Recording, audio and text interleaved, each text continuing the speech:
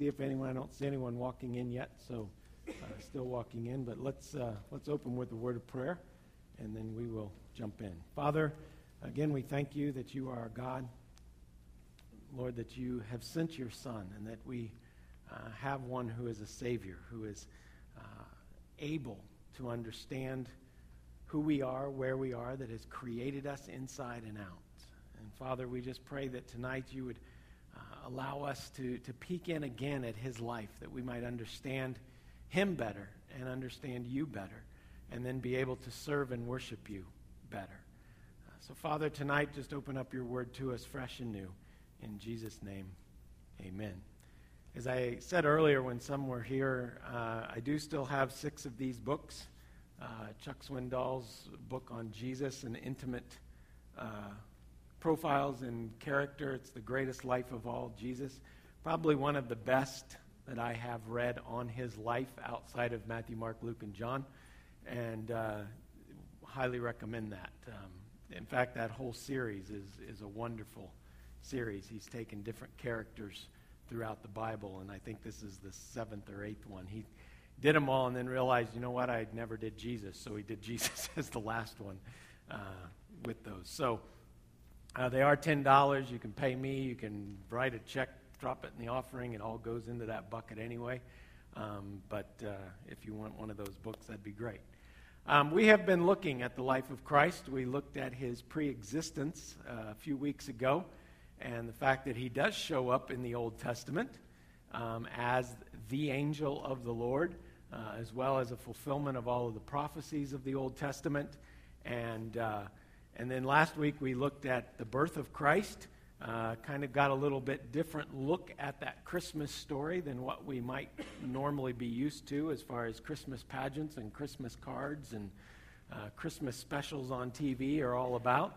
And oddly enough, I think probably one of the best Christmas specials out there is Charlie Brown.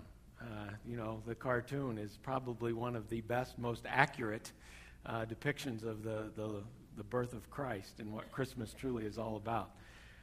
Tonight we're picking up right where we left off. We had Jesus at the age of 12 and in the temple, and then kind of just disappeared. We don't hear a whole lot or anything really about him until he comes on the scene when he is about 30. Luke tells us he was somewhere near 30. He was about 30 years of age when he finally went public. So we're going to talk a little bit tonight about John the Baptist, about Jesus' baptism and our own baptism. We're going to talk about Jesus' temptation and our own temptation, and then kind of where Jesus sets up shop for his public ministry. And then next week we'll pick up there with some of that early stages of how he really started small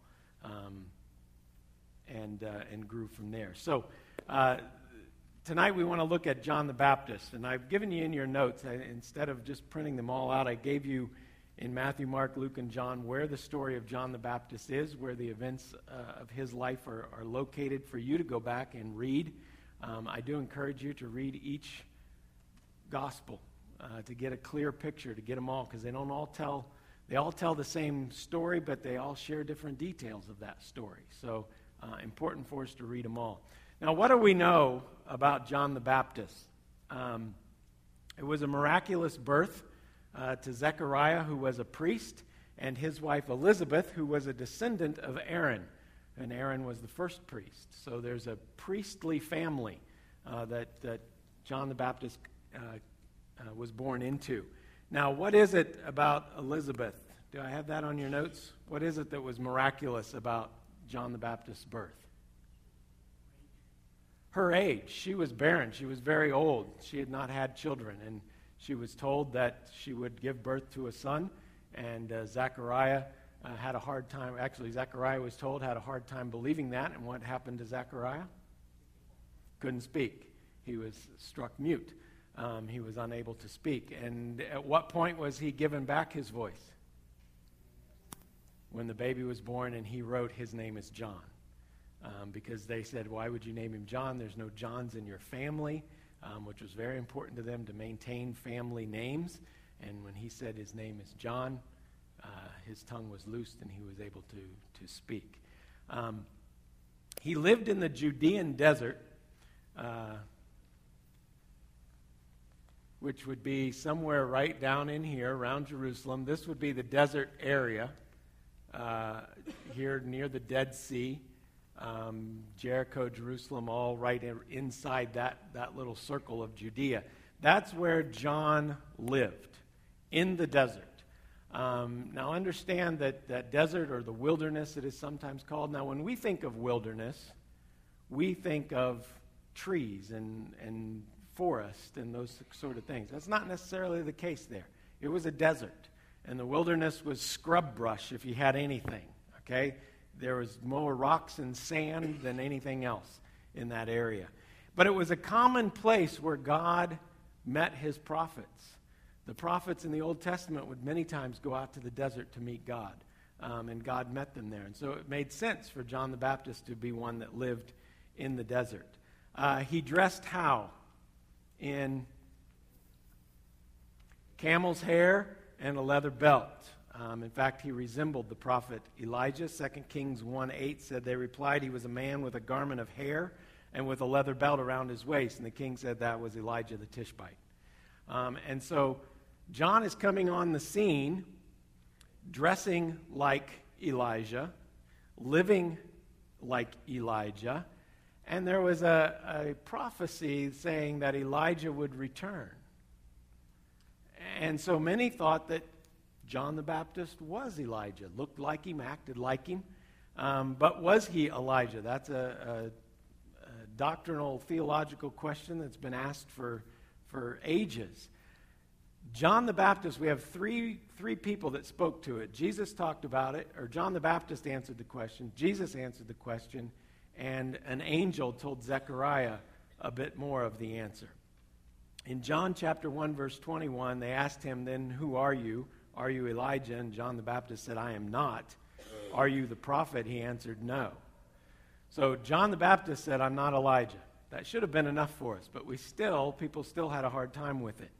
In Matthew chapter 11, Jesus says, and if you are willing to accept it, he is the Elijah who was to come. He who has ears, let him hear. Now, Jesus' wording of this is interesting and signifies that John was not Elijah, even though it sounds like he's saying that he was. He is not Elijah come back to life, but he fulfilled the prophecy of Malachi saying that Elijah would come. He says, if you can accept it, if you are willing to accept it, he is the Elijah. He's not Elijah, he's the Elijah. And that makes a whole lot more sense if you understand what the angel told Zechariah in Luke chapter 1 when he was announcing to him that Elizabeth would become pregnant, and the son that they would have will go on before the Lord in the spirit and power of Elijah. So John the Baptist was not, in the prophecy in Malachi, was not about Elijah personally coming back, but that there would be one in the power and in the spirit, like Elijah, that would prophesy the way Elijah did. And John definitely fulfilled that prophecy. What else do we know? He ate what? Okay, what's a locust? That's a locust. Okay, that's what John ate. Now, a lot of people say, well, it was this locust pod off this locust tree, and it really was a leafy thing. No, that's just what we want to believe he ate, because we would never eat those things. But locusts and grasshoppers, basically the same thing. Interestingly enough, in Leviticus chapter 11, when God was laying down the law on what they could eat and could not eat, this is what God says: all flying insects that walk on all fours are to be detestable to you. He's on all six. There are, however, some winged creatures that walk on all fours that you may eat. Those that have jointed legs for hopping on the ground. Of these you may eat any kind of locust, katydid, cricket, or grasshopper. But all other winged creatures that have 4 legs you are to detest. So locust was an understandable meal. Even to this day, they will eat fried locust or roasted locust, that they will catch them and they will eat them. This is what John lived on, locust and wild honey. Interesting enough, it was wild honey. He didn't have a Jim Taylor who raised bees that could supply you with honey when you needed it. He didn't go to the store. He found it out in the wild. And he would eat it as he was hungry. So locusts and wild honey is the only thing we're told he eats. And maybe he ate some other stuff, but this was predominantly his diet. And then he was called what? What was his nickname? You all know it. He's John the Baptizer. That's what he is known, as he offered baptism as a sign for sorrow for sin. Now, John's message, as he was the forerunner of Christ, he was preparing the way. And so understanding him is very important to understanding Jesus, because John is going ahead of him and preparing the way for what Jesus was going to come in and do. And so his message is really three different, good three-point sermon. He talks about the nearness of the kingdom of God, that it is close at hand. The kingdom of God being the rule, the reign of God, is close at hand, closer than some of them would be willing to accept or believe. And basically he says, I'm the forerunner for that. Jesus is coming, and Jesus is representing the kingdom of God. Second thing he said is that judgment was near. He said, judgment is near. Matthew chapter 3, verse 7, and Luke chapter 3, verse 7. That doesn't happen very often, that it's the exact same chapter and verse. Says, but when he saw many of the Pharisees and Sadducees coming to where he was baptizing, he said to them, you brood of vipers, who warned you to flee the coming wrath? Okay, there's judgment coming. Kingdom of God is coming. The kingdom of God is near, and it is bringing judgment with it. And we need to, and so he was preparing that way. He was preaching very much judgment. He says in Luke chapter 3, and we get a little more of the sermon in Luke than we do in Matthew, he says that the axe is at the root of the trees. The axe is already at the root of the trees, and every tree that does not produce good fruit will be cut down and thrown into the fire. It's that idea that God's going to come in and with judgment wipe out the trees that are worthless. And he's going to go at the root of the tree. Okay, I had a holly tree. Tree, bush, what do you call it? Mine looked like a tree because it was about 10 foot tall. I've seen some that look more like a bush. If mine had looked like a bush, it might have survived. But it was this thing that someone planted about 1.5 inches from my foundation. And so when it grew up, it grew right straight up the side of the house. And then it hit the overhang, and it was just causing me all kinds of trouble. I didn't like it. The leaves are incredibly pointy. And so what did I do? I took my loppers, and I just whacked that thing all off to where I had a stump about this high, about this big around. I said, there, fine. The next year, it was about 10 feet tall and still growing like crazy. I couldn't kill it. Why couldn't I kill it? I didn't go to the root. This year, I took an axe, and I started busting that thing down at the ground, and I decided with my axe and my shovel, that thing was coming out.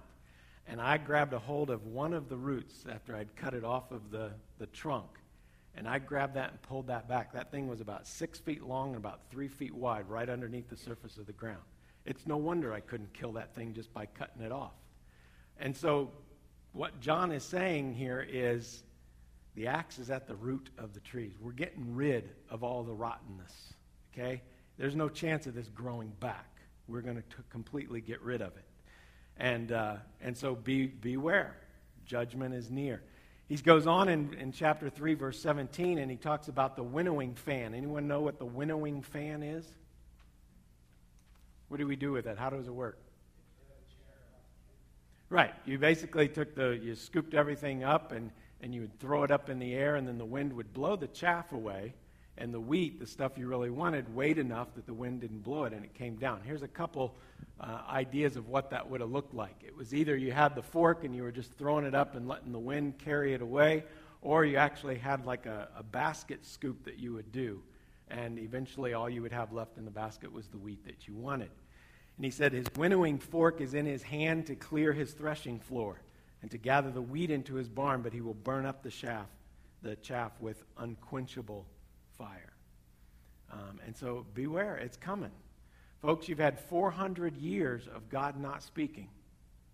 John the Baptist comes in and says, he's coming. The kingdom is near, judgment is near, and his final message is, what do I do with this? Repent and be baptized. Repent and be baptized. So John came baptizing in the desert region and preaching a baptism of repentance for the forgiveness of sins. Now, following 400 years of silence, many of the Jews had lost any form of a relationship with God. They still went through a lot of the rituals. They went through the temple. They did all of that. But as far as a relationship with God, it had been lost. There was no personableness to it. It was just ritual. It was just rite. It was just showing up for church every Sunday because that's what you did. John was calling them back to their original relationship with God, back to when God interacted with them, back to when God spoke to them and led them, and it meant something. The urgency is seen in the fact that another is coming who will baptize with the Holy Spirit. A greater baptism than what John is doing. Now, while John's baptism was an outward work, he said another is coming that would come and provide a work from within. That it's not just enough to have the outward baptism. We need the inward baptism of the Holy Spirit. We need that change. We need that transformation. And he said, what I'm doing, all I can do is that outward form of baptism. But there's one coming who's greater than I, that can actually change you on the inside, that can prepare you for the coming kingdom, that can prepare you for the judgment. Now, baptism was nothing new to the Jew. It wasn't invented by the church. It wasn't invented by John. We give him the name the baptizer, but he didn't invent it. Okay? Gentiles would come, who would convert to Judaism, had to go through a purifying bath to be considered clean. They had to go through a baptism. And so a non-Jew who wanted to convert to Judaism had to go and be spiritually or ceremonially clean, and they would go through the rite of baptism before they would then be allowed to worship in the temple or worship in the courtyard. They still weren't allowed all the way in because they were a non-Jew. The fact that John was preaching the need for Jews to go through that ceremonial cleansing ruffled just a few feathers. The Pharisees and the Sadducees said, why are you preaching baptism? Jews don't need to be baptized. It's only the unbeliever, the heathen, the pagan, the Gentile, the dirty of dirties that need to be baptized, that need to be cleansed. But John came with that message that you too, because you've only done it on the outside, there's one coming that's going to change your inside. The inside needs to be baptized. The inside needs to be cleansed and transformed. The Jewish leaders were very upset that he was requiring Jews to be baptized and asked him why he was baptizing. His answer there in John chapter 1, now some Pharisees who had been sent questioned him, why then do you baptize if you are not the Christ, nor Elijah, nor the prophet? I baptize with water, John replied, but among you stands one you do not know. He is the one who comes after me, the thongs of whose sandals I am not worthy to untie. Which brings us then to Jesus' baptism at the Jordan River. The Jordan River is the main river that runs through Judea, Samaria. It starts way up at the top in Mount Hermon, or Hermon, and runs all the way down through the lake of some word I cannot pronounce and not even going to try. It's this word right here if you want to give it a shot. And then it runs from there into the Sea of Galilee, and then all the way down into the Dead Sea. It begins, like I said, at the base of Mount Hermon, and up there in the north. Remember we talked about Nazareth being such a lush and green and fertile place. This is actually the Jordan River flowing into the Sea of Galilee. Okay, so I mean it's very, very lush, very green, great, flocks and herds and farms and everything there. 223 miles from where it starts at Mount Hermon until it gets down to the Dead Sea. It starts at 230 feet above sea level, and it flows down to, when it empties into the Dead Sea, at 1,312 feet below sea level. So it drops, what is that, about 1,500 feet in 70 or 80 miles is what it drops. So it's a fairly significant drop. And when it gets down to the Dead Sea, it's dead. Okay, this is the wilderness of Judea. Okay, now you can see trees back in here. That's where the Jordan River runs, but you don't have to go very far until you hit sand and rock and nothingness. And so we see then that John was doing all of his baptizing in the Jordan River, and the book of John, chapter 1, verse 28, says that all this happened at Bethany on the other side of the Jordan where John was baptizing.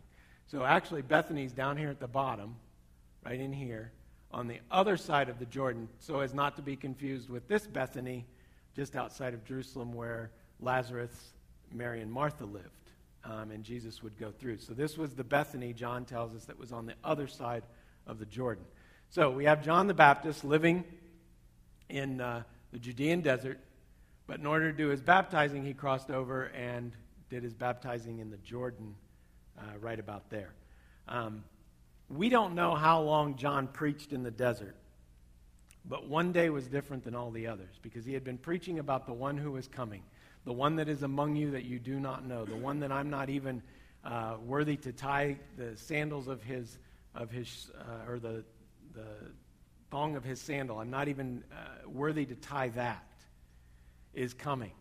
And it's at one point as he is baptizing that he looks up and he sees the one he's been talking about.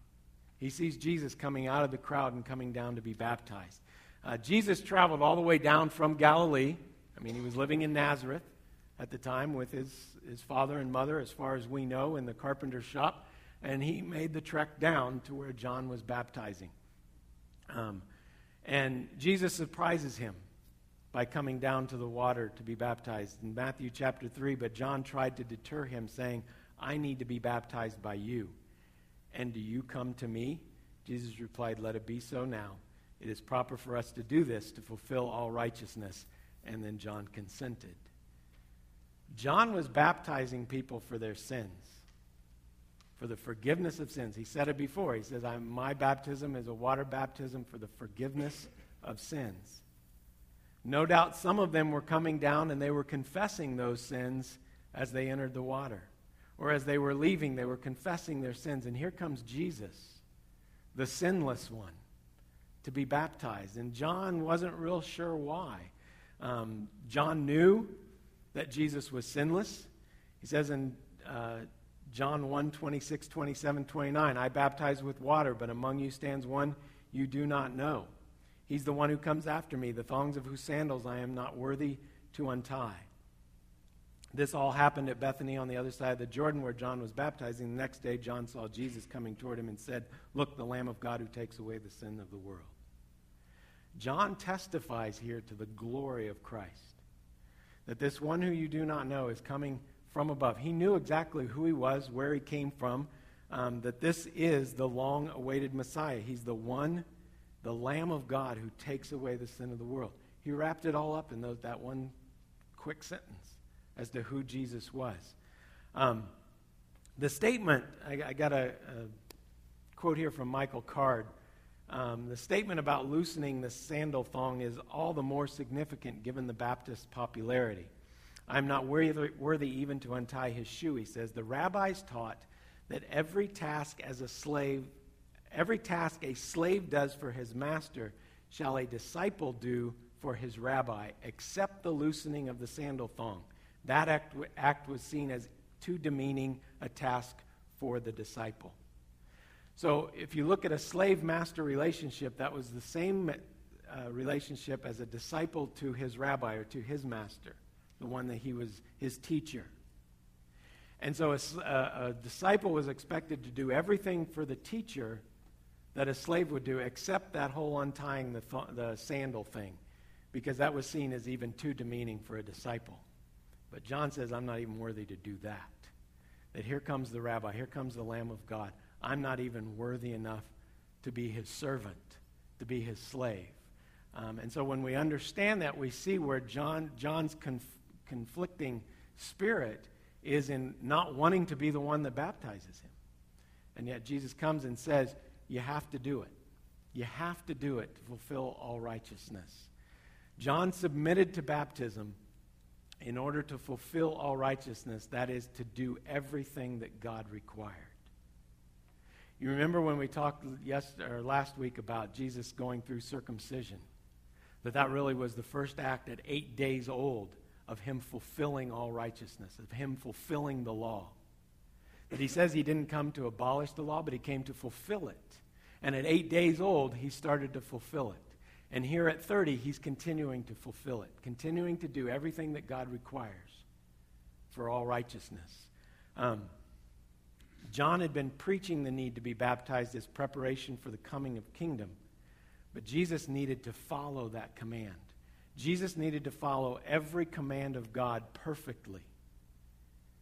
Jesus was going to carry the weight of every sin on his back. And for Jesus to become our righteousness, he had to fulfill every command of God. Sometimes we forget that. We think that because he was God, that just was a given. But not only was he totally God, he was totally human. And his totally human side had to fulfill every requirement of the law. Because if he slipped up on one spot, one little law that he didn't carry out, he couldn't fulfill all righteousness for us. He could not be our righteousness. He could not be our Savior. And so when he came down and John said, no, I can't do this. You should be baptizing me. He said, no, we need to do this. You need to do this so that all righteousness will be fulfilled. And John then understood it. He understood that that's why Jesus came, and he consented to do it. Now, what happened next must not be overlooked. Matthew chapter 3, verse 16 and 17 says, as soon as Jesus was baptized, he went up out of the water. At that moment, heaven was opened, and he saw the Spirit of God descending like a dove and lighting on him.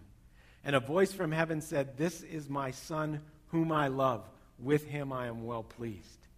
Heaven opened up. Okay? God had been silent for 400 years. From the Old Testament till now, when Jesus was on the scene, when John began preaching. And the first thing that God says is, this is my Son, whom I love. And with him I am well pleased. Because he was going to be completing all of righteousness and becoming the Messiah that would take away the sins of the world. He would be the Lamb of God. Heaven opened up and the glory of God descended upon him, and God speaks. This marks a turning point in Jesus' life and ministry. That he leaves his life as Joseph's son, probably working in the carpenter's shop, although we don't know, but that's probably what he did. That's usually what the eldest son did, joined dad in his work. And he begins his earthly ministry at what Luke tells us is about the age of 30. And so he's now making a major transition in his own life. He is now going public with who he is. Yeah.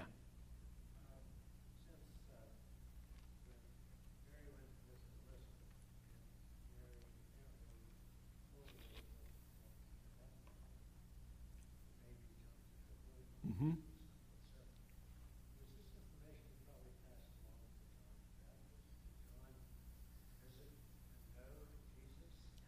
Yeah, we don't know. We got to guess. But when Mary found out she was going to be pregnant, she ran to visit Elizabeth. Elizabeth, who was already 6 months along, as soon as Mary entered the house or the room where Elizabeth was, the baby leaped within her because the baby understood the presence of the Savior had just walked into the room, which we don't know how old Mary was or how far along she was, but if we truly believe that human life starts at conception, that human life that walked inside that room, inside Mary, caused the baby inside Elizabeth to leap. And so I'm sure that John, they may very well have met. They did live a long way apart, because as a priest, he lived down in the southern area, and Mary lived up in Nazareth. So how much they saw each other, we don't know.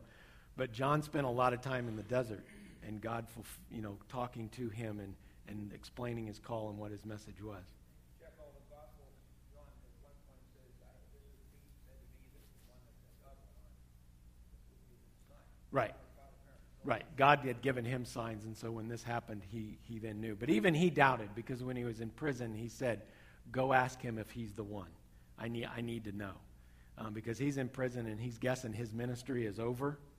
And have I fulfilled what God's called me to do? Go ask him if he's the one. And Jesus says, go tell him what you've seen. And when he went back and told John was okay then that he had completed that. So from this point on, Jesus is now moving forward. But we need to understand baptism because it is very important for us as believers to understand what this whole baptism thing is about. Because Jesus changed baptism at that point as well. He changed the ritual. He changed the ceremony to mean something totally different. Before, it was a cleansing that they had to go through to prove they were a Jew in order to be allowed to worship. But Jesus now changed it and said, no, it's now an outward sign of the inward change. It's the outward sign of what Jesus is going to do or has done already. Not going to, he's already done it on the inside. So it's not anything they now did for salvation. And today it has nothing to do with being saved. It comes after that. It's an outward sign of an inward change. And it is a step that I believe is incredibly important. If it wasn't important, Jesus wouldn't have done it. Jesus wouldn't have gone through. We wouldn't have heard of the disciples baptizing if it was not an important thing to have done. So why be baptized? Number one, obedience. The reason for baptism is that Jesus commanded it. He said, go into all the world, preach the gospel, baptizing them, teaching them to obey everything that I have commanded you. So go make disciples, baptizing them. Okay, it was an important step in that process of being a disciple. It was telling the world, I'm different. Once I was the carpenter's son. I've now accepted Christ, I've been baptized, and now I am a child of God. I'm different. You can expect different things out of me. I'm going to be thinking different, acting different, behaving different. Okay? Everything about me is being transformed. Okay? That's what baptism signifies. So we do it out of obedience. Who qualifies for baptism? Any believer. Anyone who's confessed Jesus Christ as their Lord and Savior. It's a testimony of personal faith. Acts chapter 18 says, many Corinthians believed and were baptized. Acts chapter 8, look, here is water. Why shouldn't I be baptized? Philip said, if you believe with all your heart, you may. The eunuch answered, I believe that Jesus Christ is the Son of God. And at that point they stopped, went down to the water, and were baptized. Did I see a hand?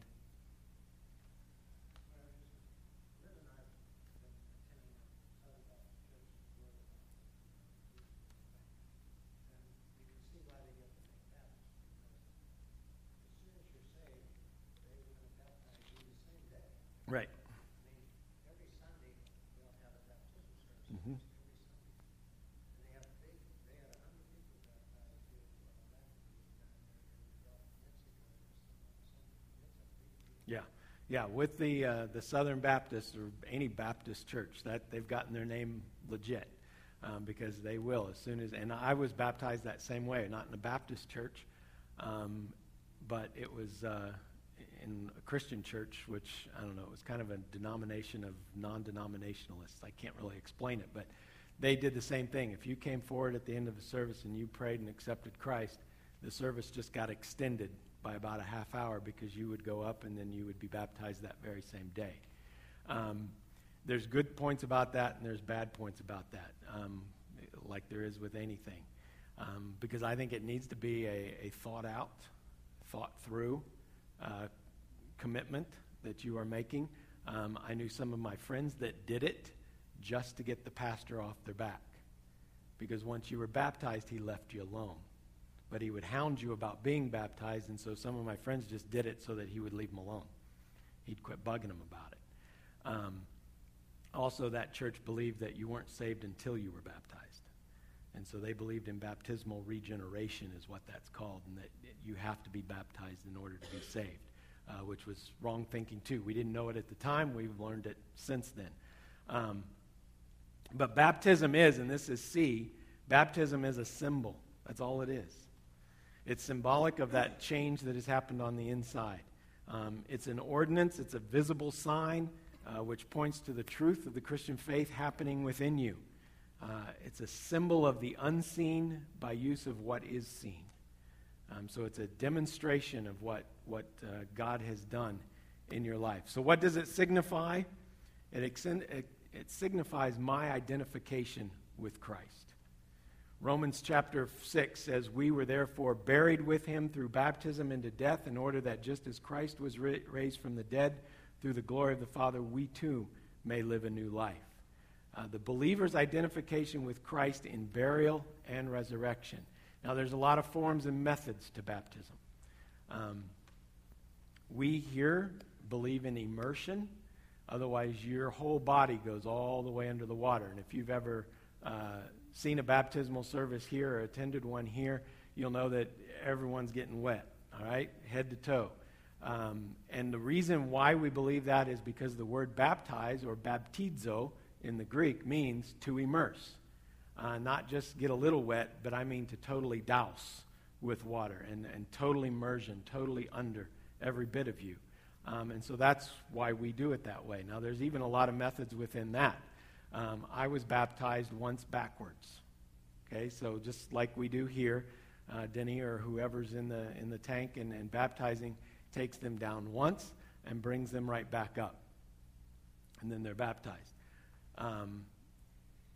Some go forward. Now, the reason, and again, it's symbolic. So there's reasons for it all. The reason why we go backwards is you're buried and you raise again. So you're signifying dying, being buried, and raised to new life, ready to move forward. My wife was dunked 3 times. I keep telling her it's because she needed it for it to stick. But their reason was in the name of the Father and the Son and the Holy Spirit. So they went down once for each person of the Trinity. She didn't ever buy the 3 because she needed it, but that's why I keep telling her. So when we enter the water, we leave the old life of sin. And that water symbolizes that cleansing agent. And then we come out to newness of life. Total immersion beneath the water. We are spiritually buried with Christ. And now, there's nothing wrong. I know there are some instances for physical reasons that a person may not be able to be immersed. You know what? There's nothing magical about it. Like I said, it's a symbol. Okay, so there's not necessarily a right or wrong method. There is right or wrong teaching and doctrine about baptism, but there's no right or wrong method. And so we can't get all hung up on the method of baptism. This is the way we choose to do it. But if there's someone that physically cannot get into a baptismal tank, that cannot go underwater for whatever reason, fine. We'll do it some other way. And so that doesn't need to keep someone from making that outward sign. We're raised out of the water, spiritually resurrected to a new life. So I encourage you, if you've not been baptized, consider it. If you're a believer here tonight and you've never been baptized, you've never gone through water baptism, consider it. We do baptisms 2 or 3 times a year, or if we have 10 people that say, I want to be baptized, then probably in 2 or 3 weeks we're going to have another baptismal service. So there's no, again, we do it a couple times a year because that's just our tradition, but we're not limited to that. I know 2 small groups, one I led, and I think Ray J's did a baptismal service as a small group, which is just an awesome thing. The person accepted Christ in that group and wanted to follow in that group with that group, and it was a really neat experience. So consider baptism if you've never been baptized.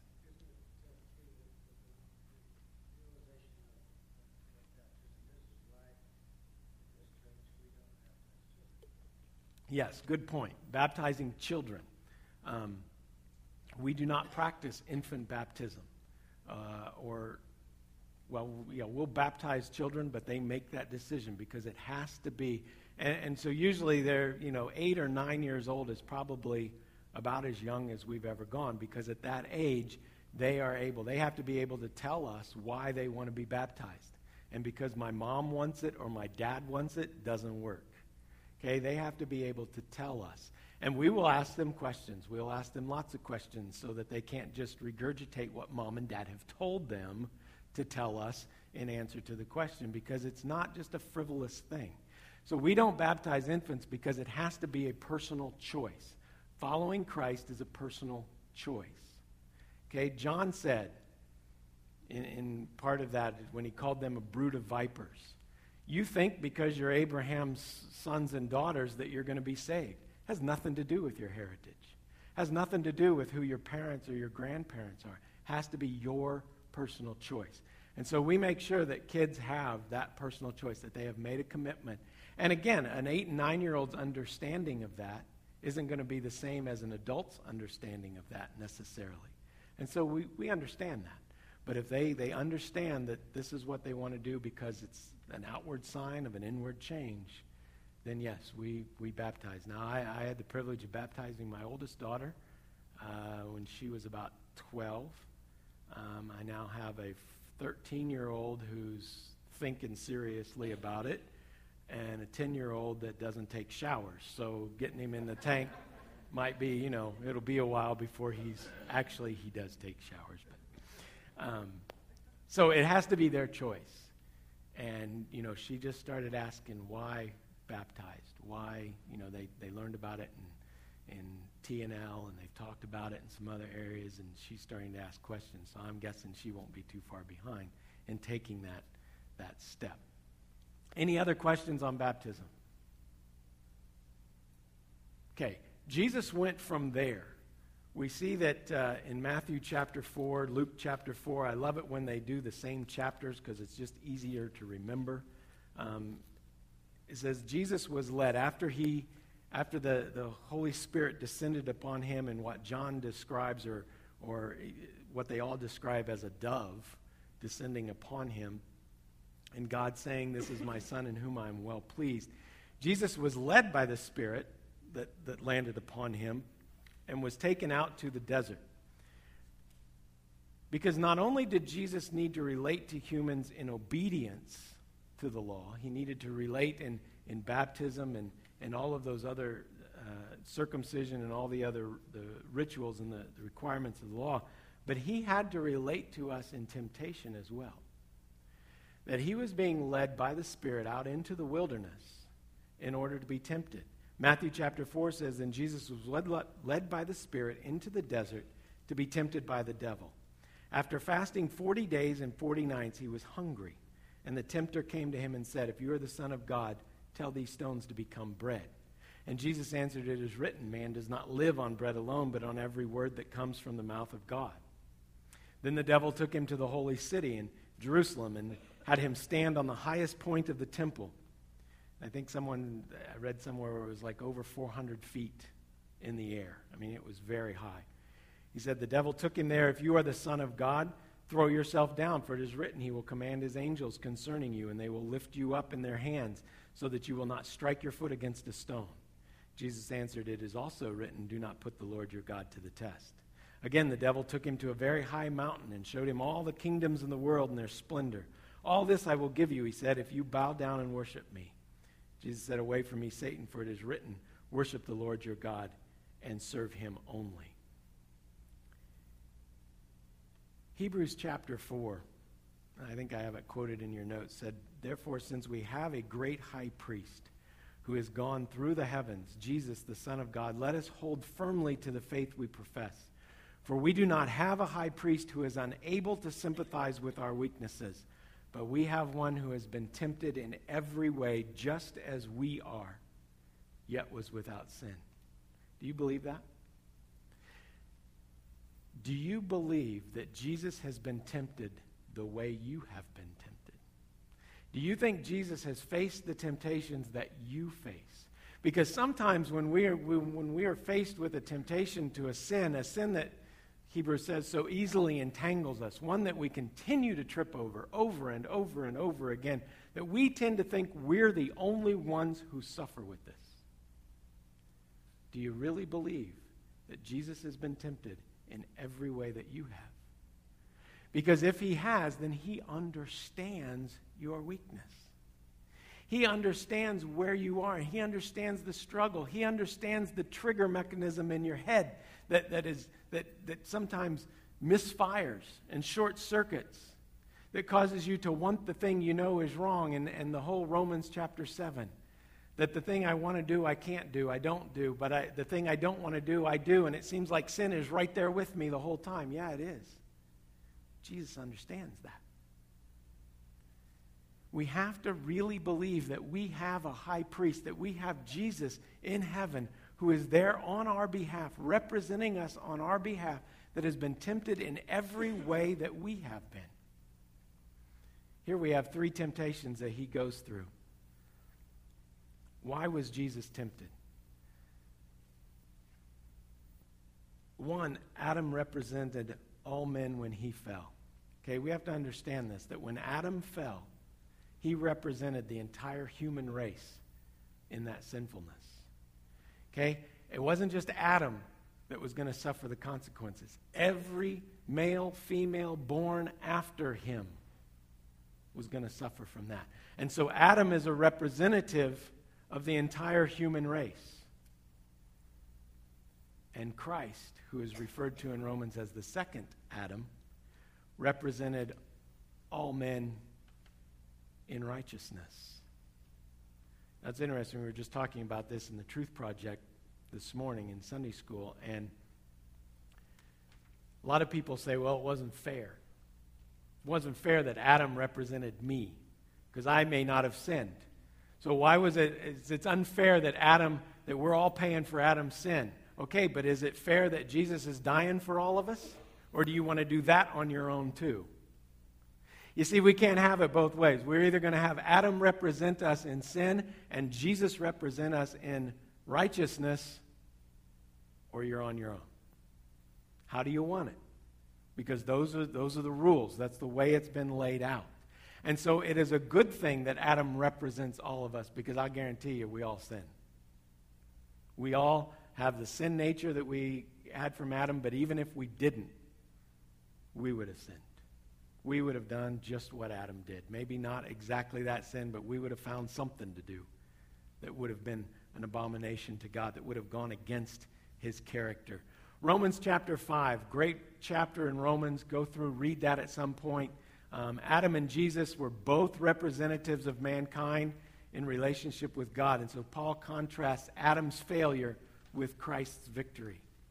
And we have to understand that Jesus had to be tempted in every way so that he could be victorious over that sin. The work of Christ, R.C. Sproul says, the work of Christ involved much more than offering an atonement to pay for the sins of his people. He also had to fulfill all righteousness in order to merit the rewards of the covenant for himself and those whom he represented.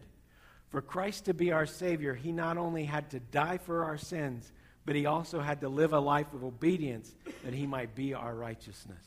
I think we said a couple weeks ago that Jesus had to, not only are we saved by his death, but we're saved by his life.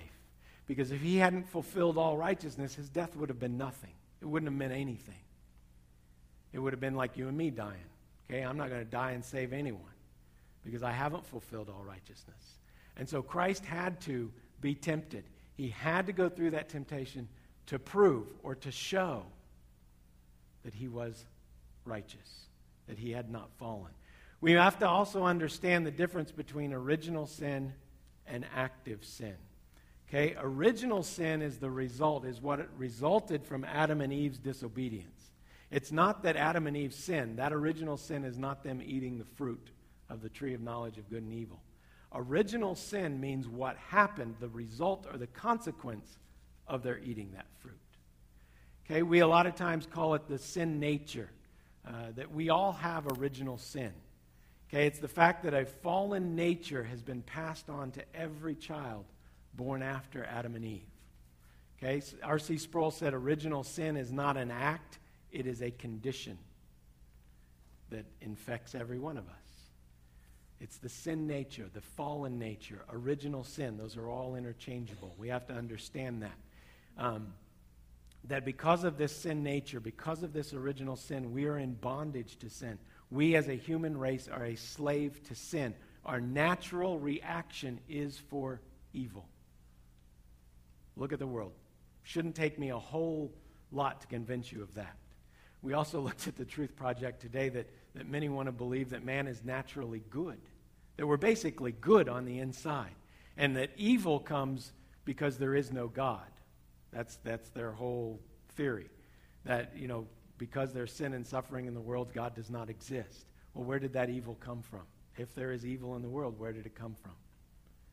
Well, it came from us, because we're not naturally good, we're naturally evil. And that's because of the original sin. Now, understand this. Genesis chapter 6, the Lord saw how great man's wickedness on the earth had become in 6 short chapters, and that every inclination of the thoughts of his heart was only evil all the time. Okay, it hadn't changed any. Okay, that was before Noah, hasn't changed any since then. Man is naturally evil because of that original sin. And we got to understand, though, that Jesus was born without that original sin. Okay? Because he was not conceived by Joseph, he was conceived by who? The Holy Spirit, overshadowing Mary. Okay, so Joseph passed on the original sin to every generation after him. The Holy Spirit passed on an unfallen, holy nature to Jesus. So Jesus was not born with original sin. Okay? He was conceived in Mary by the Holy Spirit. Then we have active sin. This is the living out of the sin nature. This is because we have original sin, we have active sin. We are involved in it. Okay, we commit those sins. It's proof of man's fallen state. Jesus lived a life that was not touched by the original sin and did not commit an act of sin. Okay, we got to understand both of those things. He was not conceived in original sin because he was conceived by the Holy Spirit. And he never committed an act of sin. Okay? But here's the question. Could Jesus have sinned? Could Jesus have committed a sin? Most of you are shaking your head no. Shake it like this. Yes, he could have. Because if he could not have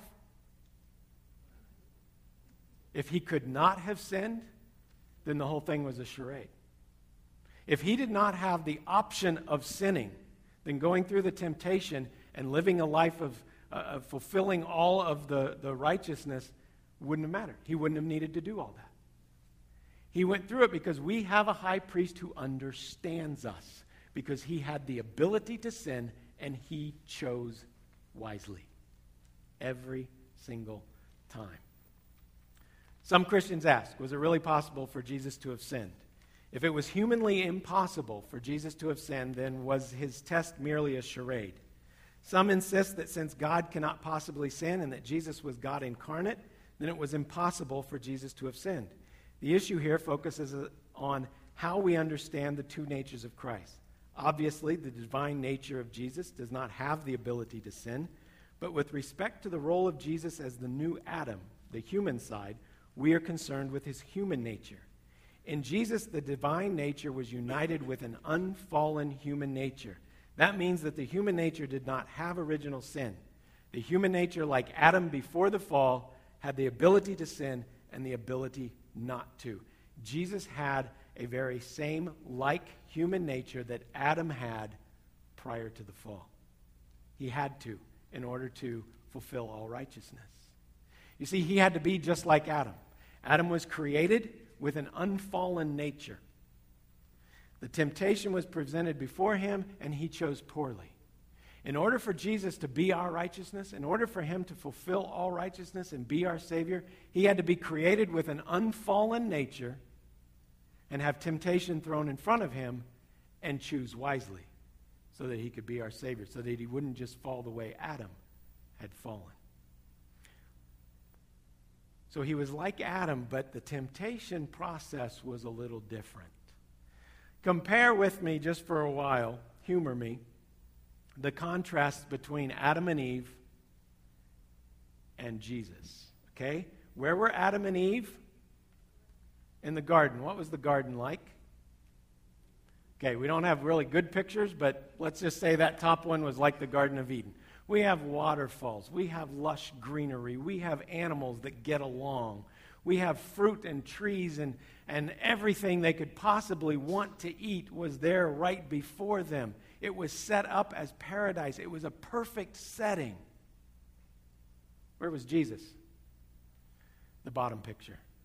He was in the wilderness and had not eaten or drank anything for 40 days. Okay.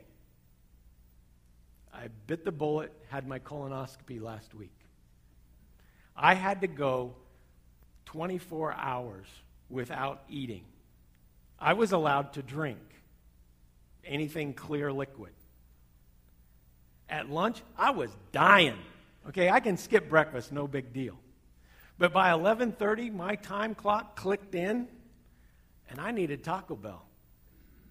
But I wasn't allowed to eat. And then to make it worse, at 6 o'clock, I had to start drinking that stuff.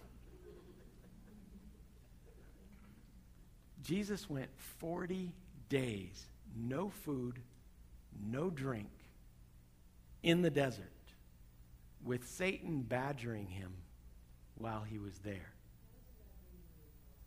No, I know guys that have gone 40 days. Well, in the desert, yes, probably would be. But I know people who have done 40-day fasts. Don't just decide tomorrow you're going to do it. Not without drinking. They would drink along with it. But yeah, so imagine the physical turmoil that his body was going through, the dehydration, the hunger, and all of that. Okay? Adam and Eve, full stomach. They had breakfast. Okay? They ate luscious breakfast, I'm sure. Came to lunch, saw the tree, thought it was good. Let's eat this too. As I said, Jesus, 40-day fast. Adam and Eve had one another.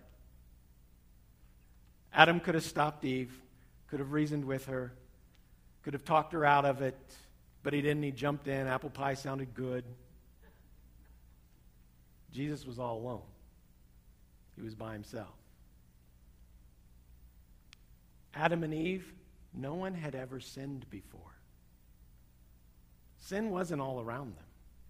Sin had never occurred to this point in a human life with Adam and Eve. Jesus, 30 years in an incredibly sinful society. Sin all around him. Which is easier? For you to sin in church, when it's set up for you to be praising and learning and in the Word, or at home when you're by yourself?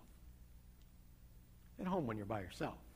Few of us probably, we might sin in our own thought life when we're sitting in church, but we got a better chance of not sinning here than we do when we're out in the world or at work or whatever.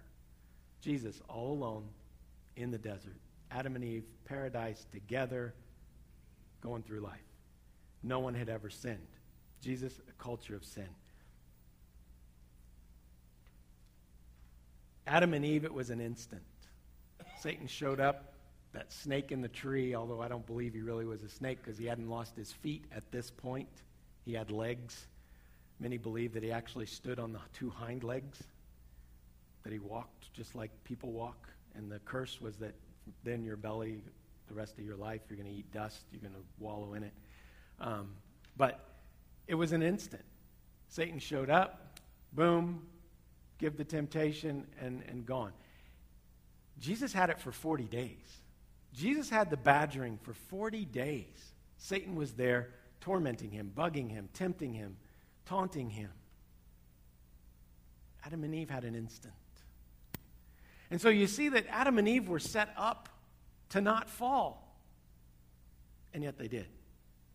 Jesus had everything working against him. And yet he didn't. He was sinless. We need to understand how temptation works. James chapter 1, in our own life, we need to understand. When tempted, no one should say that God is tempting me. Understand that God was not tempting Jesus here. God does not tempt you. Okay? The Holy Spirit led him out to the wilderness, and Satan tempted him. The devil tempted him. And so Satan will tempt you. For God cannot be tempted by evil, nor does he tempt anyone. But each one is tempted. Okay? Ted is tempted when by Ted's own evil desire he is dragged away and enticed. Then after desire has conceived, it gives birth to sin, and sin, when it is full grown, gives birth to death. Understand the process. These are fishing terms, okay? It's a lure, it's a hook, it's a setting the hook, okay? By his own evil desire, he's dragged away. He is lured in. The hook gets set, he is dragged away and enticed, okay? These are all fishing terms, which they would understand as fishermen. So understand that process. That at any of those moments, before the hook is set and we're dragged away, what does God do? Corinthians. He gives us a way of escape. Jesus didn't have a way out. Satan wasn't going to let him off here. Okay? Satan wanted everything for Jesus to fall at that point. Because if Satan could get him to fall just once, in any little way, he won. And he knew that.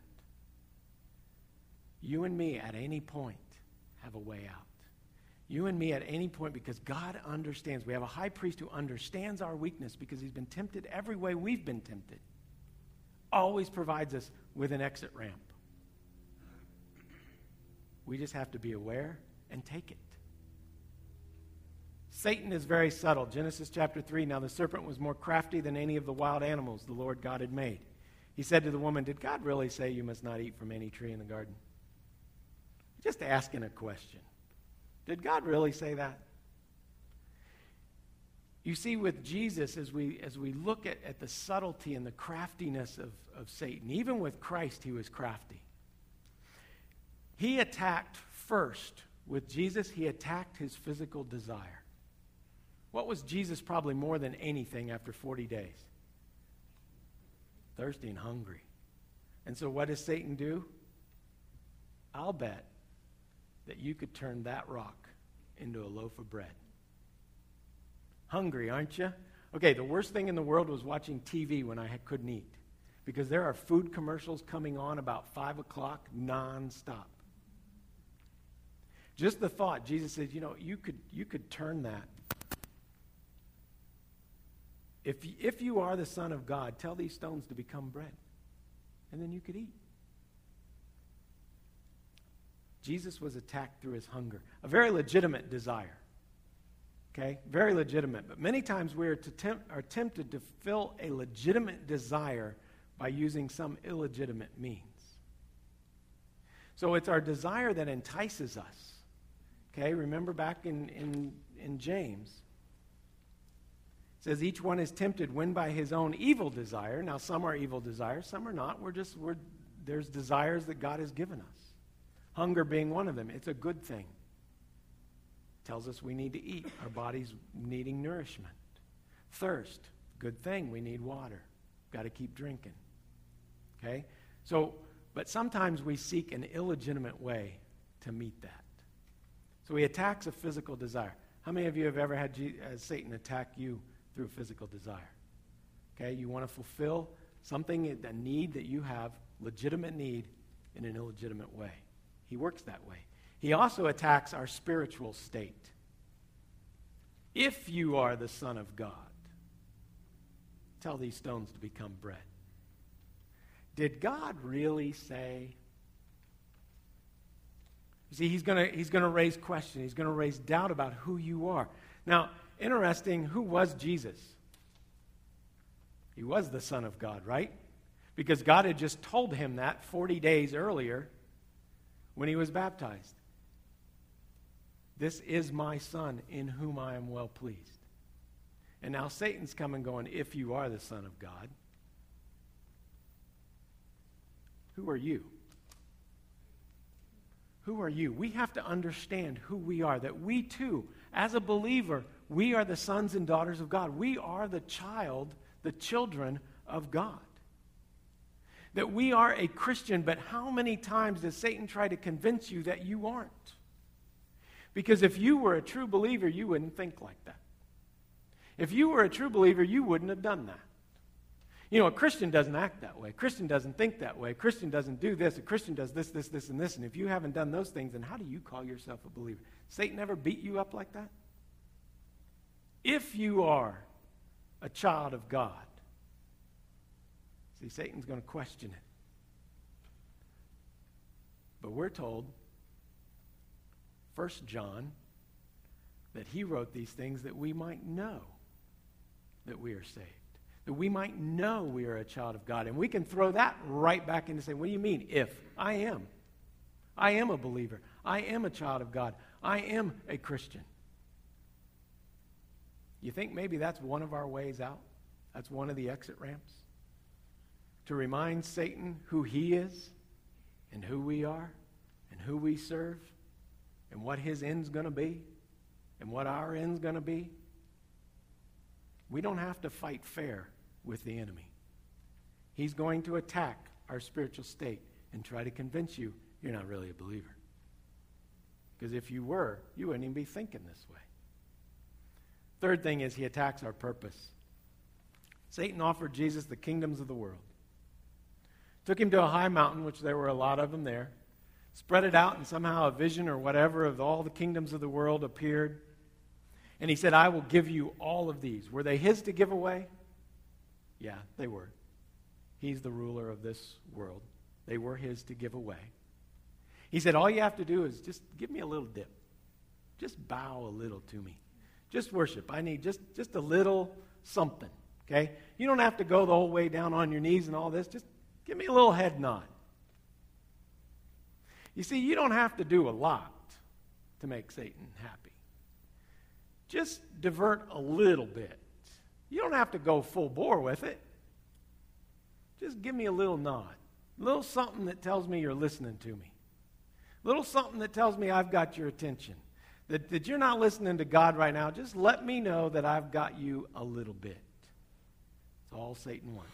He'll be happy with that. Had Jesus done that, we wouldn't be here now. I don't know what it would be like. God had already promised Jesus the kingdoms of the world. But Jesus would have to suffer first in order to get them. Satan was giving him an easy way out. Satan ever offered you an easy way out? Something that, you know what, you can avoid all that pain. You can avoid all that suffering. You can avoid that embarrassment. Let's just do it my way. Let's go and let's do it this way. Let's not tell anyone you're a Christian, because that'll just ruffle a few feathers with your family, with your friends. Let's just go about doing things the way we always did. Just a little bow, little head nod. Let me know you're listening to me. That's all he wants. And we forget our whole purpose of being a child of the King. And then if none of those things work, Satan comes down and he attacks Scripture. He's the master manipulator of truth. Satan will twist the truth and make it sound good when he says, he actually quotes Scripture. If you're the Son of God, throw yourself down, for it is written, he will command his angels concerning you. They will lift you up in their hands so that you will not strike your foot against a stone. And Jesus said, it's also written, do not put the Lord your God to the test.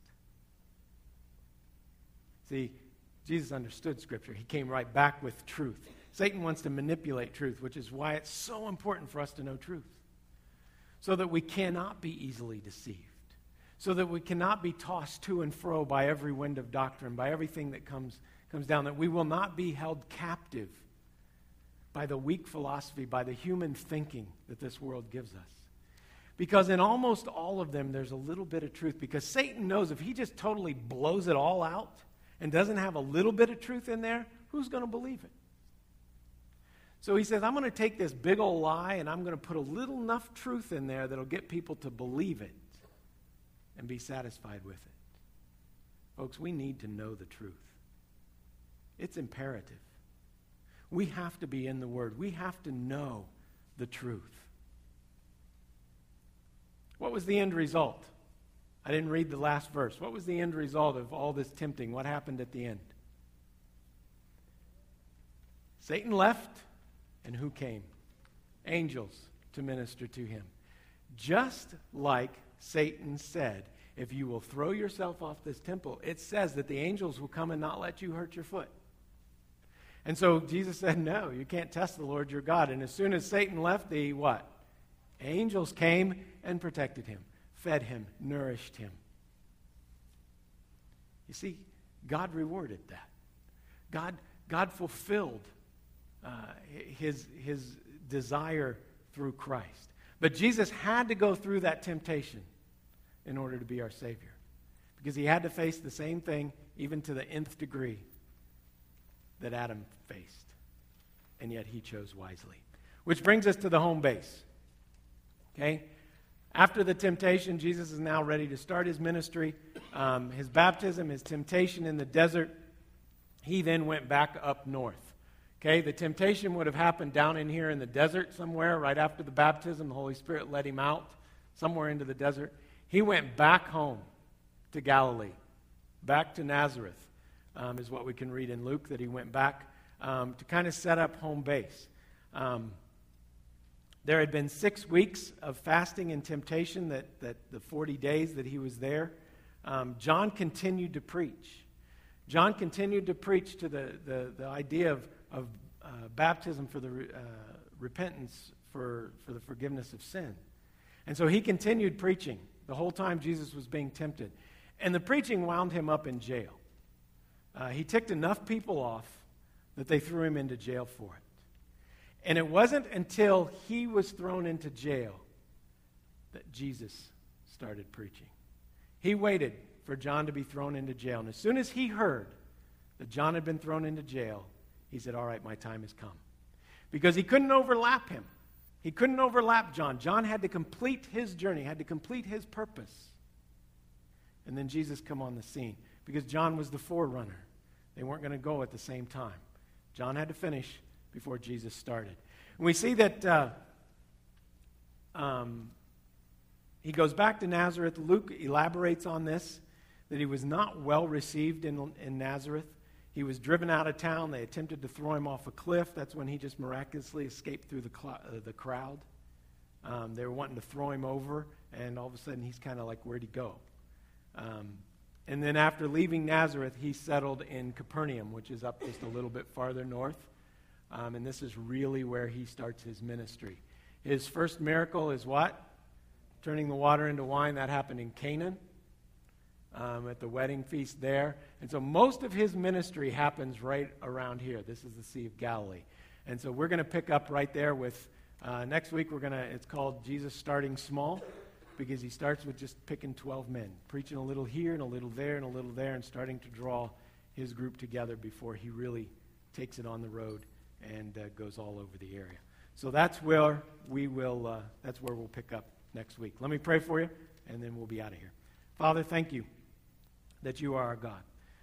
Thank you again for your truth that sets us free. Thank you for Jesus that was willing to endure not only the cross, but the temptation, to endure all of life and the trials that come with it, that he might be qualified, that he might fulfill all righteousness, that we might be called righteous through him. Father, thank you that you have provided that way, and that it is really as simple as that. Father, would you make us strong? Would you allow us this week to see the way out, to see the exit ramp that we can take in your strength and be victorious over the enemy? Lord, that we would conquer sin, that we would put to death the original sin within us, but they would not commit the active, the moment-by-moment sin. Father, help us to live those righteous lives, to live like a child of the King. In Jesus' name, amen. Have a great week. We'll see you back here next week.